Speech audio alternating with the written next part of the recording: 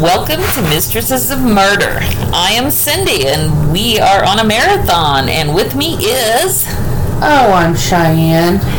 And thanks for joining us. So this story is the Moser Murders, and this is terrible, but Cheyenne's going to tell it, so hit me, baby. Alright, so this is Bruce and Margaret.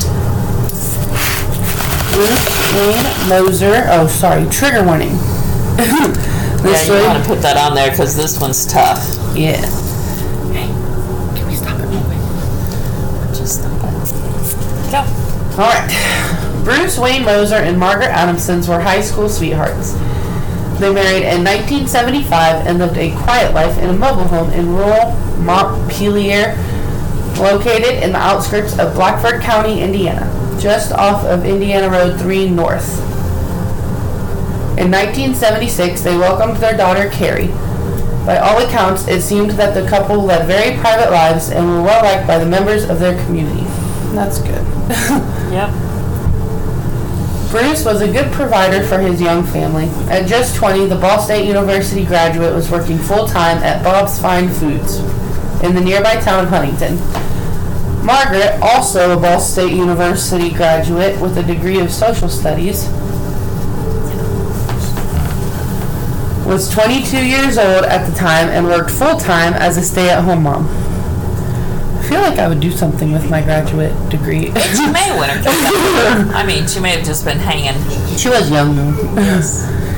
It seemed that their life together was just beginning when the unthinkable happened. On January 4th, 1978, Bruce left work early to go pick up Margaret for a scheduled appointment. What happened when Bruce arrived home that day may never truly be known, but the aftermath left the residents of the community in a state of shock for years to come.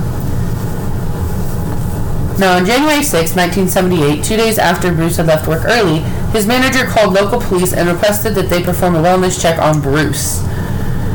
You see, Bruce had not shown up for work in 2 days, and this was very unlike him. Police headed to the trailer park that Bruce and Margaret called home. The first deputies to arrive on the scene were Pat Crudson and Roger Renew. What'd you say? Renew, okay. Of the Blackford County Police Department. At the time, Roger Renew was the deputy chief of the department. The scene that greeted them was one of a horror movie. From the moment they put their foot through the door, they radioed for backup. Wow. And this is just a side note, like, you're going because the guy didn't show up for work for 2 days. Yeah. So you're probably not really expecting that, but apparently it was terrible. Like maybe he went on a family emergency trip or something. Right, but he always called in, so I get that. My work probably wouldn't even call the police. They'd be like, it's fine. She's moody if she's a kind of a bitch. We'll just let her work it out. So please call the police if you don't see me, Cheyenne, or hear from me, because I'm stinking dead somewhere. Go ahead. Slumped on the floor of his living room, Bruce Moser lay dead. His hands were bound behind his back, and it would later be found that his own bootlaces were used to bind him. Bruce had been shot in the back of the head 2 to 4 times. It should be noted here that some sources indicate that Bruce had been found in the living room of the mobile home. Others said that he was found on the bedroom floor, beside the bed. However, one of the 2 deputies who first arrived on the scene is quoted as saying in the 2021 article for Indiana's 21 Alive News that when he first walked into the scene, Bruce was in the living room, which does carry a lot of weight. And it makes sense, because you open the door, you see that immediately. If he was in the bedroom, you would have had to stomp around a little bit, even in his trailer. Yeah, and it would make sense, because earlier it said as soon as they opened the door, they called for backup. Right.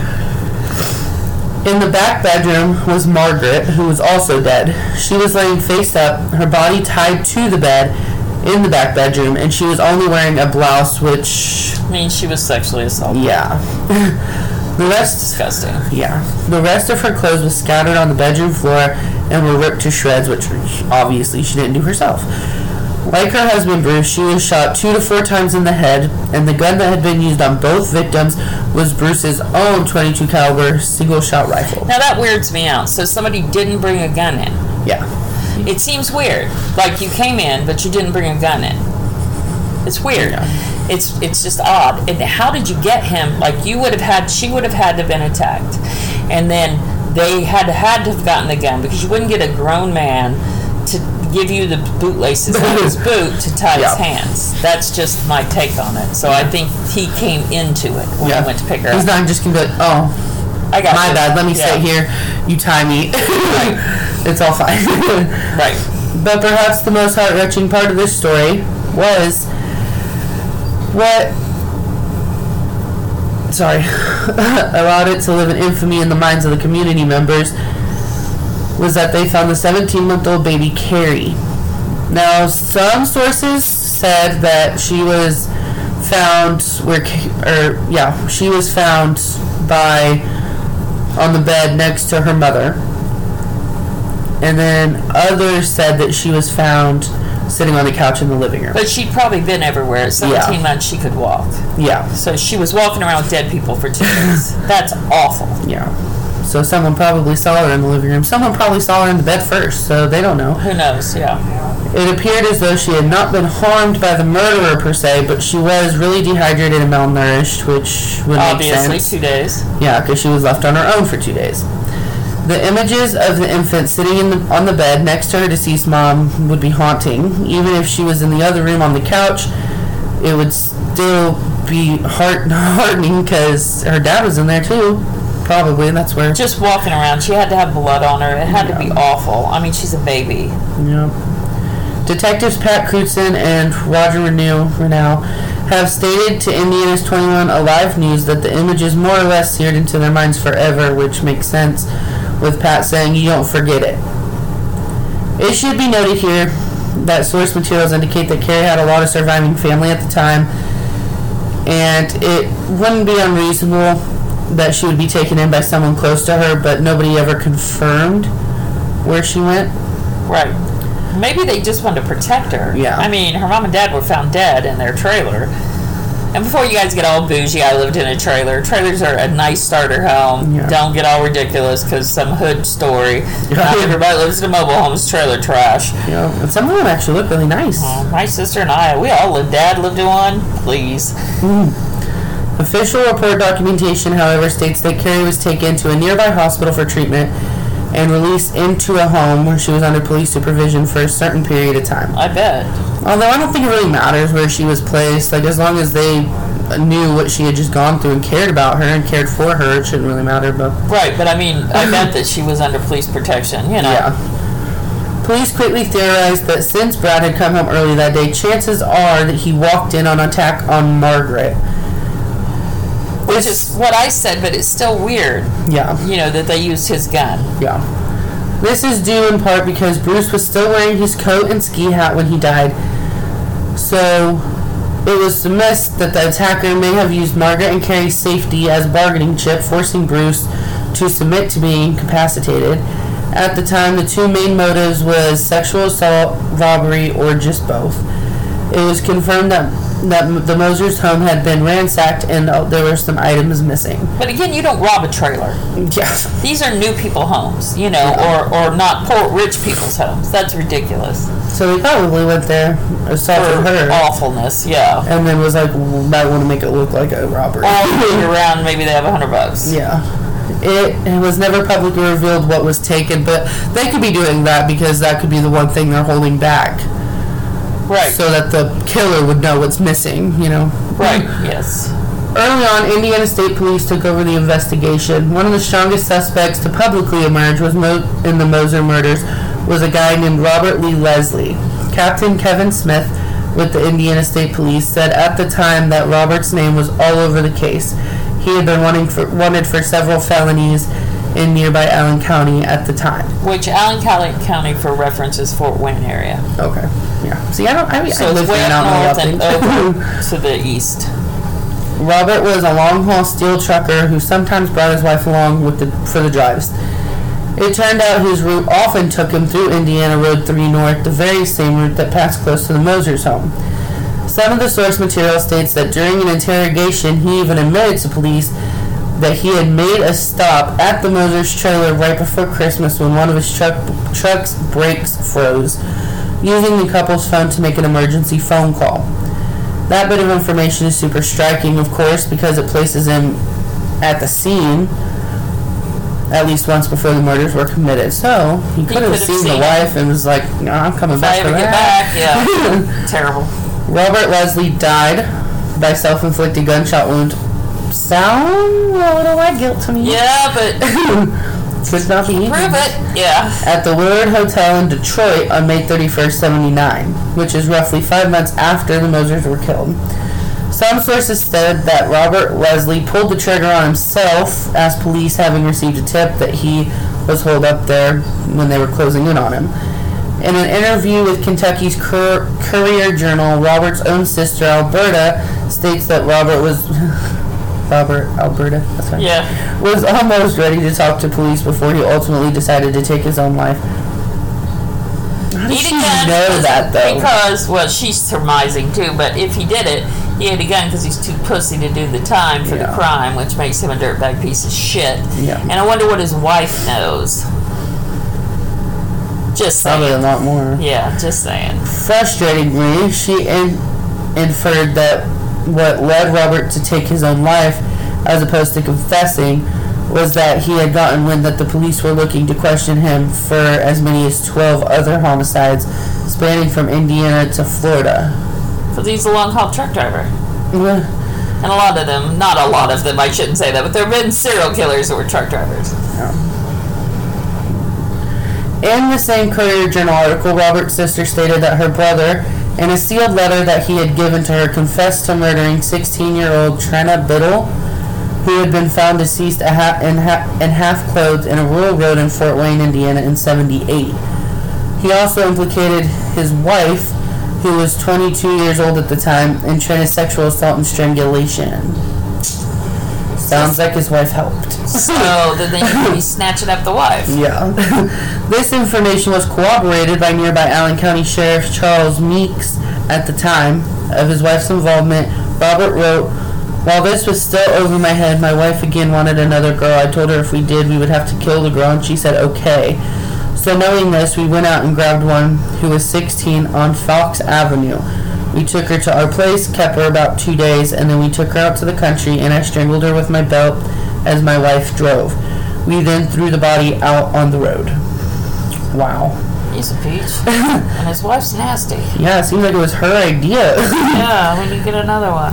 However, Robert's sister maintains that he is not responsible for the murders of Bruce and Margaret, saying he did the Bibble girl. I don't like how she said that. He did the Bibble girl. He's trash. She's trash too. And the two going down to Florida. The rest in the letter he said that he didn't do. He did not kill those in the house trailers, so they'd better keep looking for the murderers. So where's the letter? I want to see the letter first. Yeah, and secondly, it is a different MO. I mean, he would have to left a baby, and I don't know. And I don't know. Maybe not. Yeah. I mean, maybe he was gonna strangle that girl, and then the husband came home. I just don't know. And you left the baby. Because they didn't want to kill the baby, I guess. You would have killed the baby anyway if nobody had been looking. Yeah. It is believed that the comment about the two going down to Florida is in reference to the murder of Mary Devlin Smuck, a 20-year-old from Libertyville, Illinois. Her body was found in Perry, Georgia, as well as the attempted slaying of her friend Crystal Schmitz from Chicago, Illinois, who was raped, shot, and left for dead before being found alive in Orlando, Florida. In those cases, the FBI had issued a nationwide warrant for Robert Leslie for murder and kidnapping. His wife was not sought for these crimes, which is ridiculous. And that's why he ate a gun. Yeah, because he was like, oh crap, they're going to find me for everybody. Yeah, they were going to get him. Both women were picked up on Indiana Interstate 65 while hitchhiking to Miami, which fits with Robert's MO of picking up hitchhikers during his long-haul trucking drives, sexually assaulting them and murdering them. It should be added here that Robert Leslie's wife Patricia was ultimately arrested in Dallas after being on the run and charged for the sexual assault and murder of Trina Biddle. Wow. Okay. This was in August 1979, 3 months after her husband's suicide. Source material was scarce regarding Patricia Leslie's conviction, though. Robert Leslie was not the only suspect considered in the Moser murders. Early on in the investigation, police had two other men in their sights, John Kennedy and Richard Mills. In 1974, when he was still in high school, Bruce Moser was returning home from a date with his wife-to-be Margaret Adamson when he stumbled upon the body of a man in a roadside ditch. What's more, he spotted 3 men fleeing the scene. These men hopped in a car and drove away. The deceased man was named Ronald Ronnie Parks, and he had been shot to death in the abdomen. Because Bruce had been the person to find his body, he was called to testify about the case in court. A man named William Pete Walters was ultimately found guilty of Ronald's murder and sentenced to life in prison. His 2 accomplices, however, were set free. John had agreed to testify against William Walters in exchange for immunity, and Richard was given a lesser sentence for coughing up his role in the crime. These 2 men were swiftly questioned by authorities about the shooting of Bruce and Margaret, but there were never sufficient proof of their involvement, and it was reported that they provided alibis that were satisfactory. So they seem to get away with that, you know what I mean? More killings. Yeah, seems. What's interesting about this is if you actually pull it back a little, more questions arise, like, why was Ronald Parks murdered in the first place? Yeah, I wonder what that is.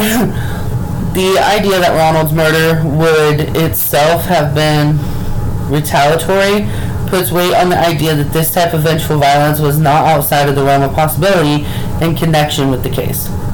In fact, in court documents related to William Walters' trial, it was stated that William had a vendetta against the victim, who was Ronald, because the victim had testified against William in court.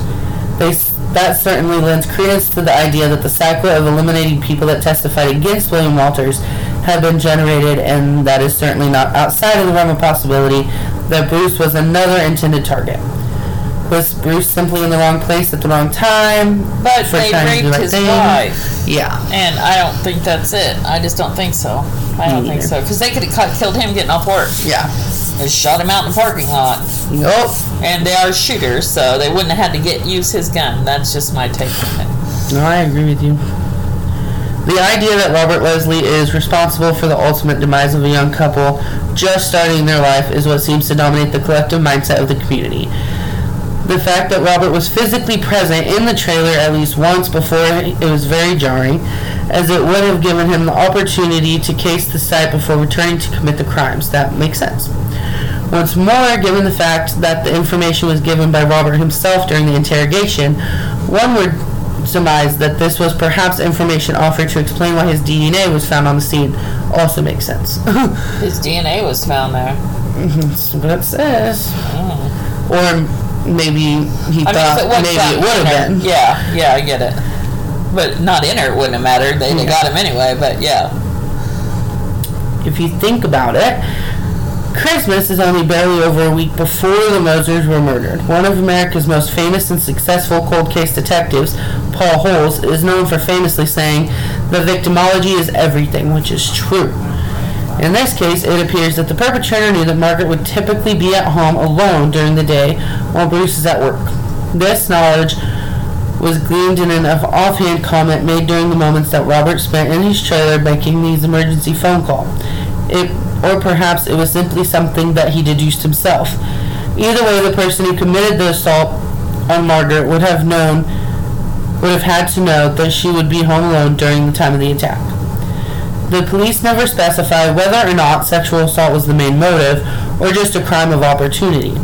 It should be noted that one of Robert Leslie's confirmed victims, Trenna Biddle, was also found with only her shirt on, like Margaret Moser. Another point to note, the fact that Bruce's own gun was used to murder both he and his wife, to the fact that perhaps the perpetrator intentionally was only to assault Margaret and leave. Or perhaps if Robert was the killer, he had designed to strangle Margaret as he did with Trenna, but got interrupted by Bruce. That makes more sense to me. Excuse me, sorry. Yeah, me too. Another salient point is the fact that he used a .22 caliber rifle to murder the Mosers and to take his own life. Coincidence? I don't think so, but we'll see. One thing that came up in the research for this story was the similarities between the case and the origin story on the television vigilante serial killer, Dexter. Which, this is probably going to have some spoiler alerts.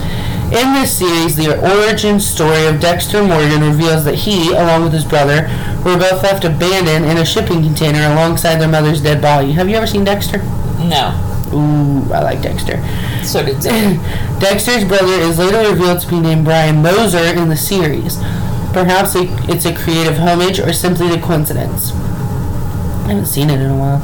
Unfortunately, the murders of Bruce and Margaret Moser remain unsolved to this day. However, as stated in a 2021 interview with Indiana's 21 Alive News, Captain Kevin Smith says, "I will say this, I would not still be working on this case if I didn't think that we could solve it."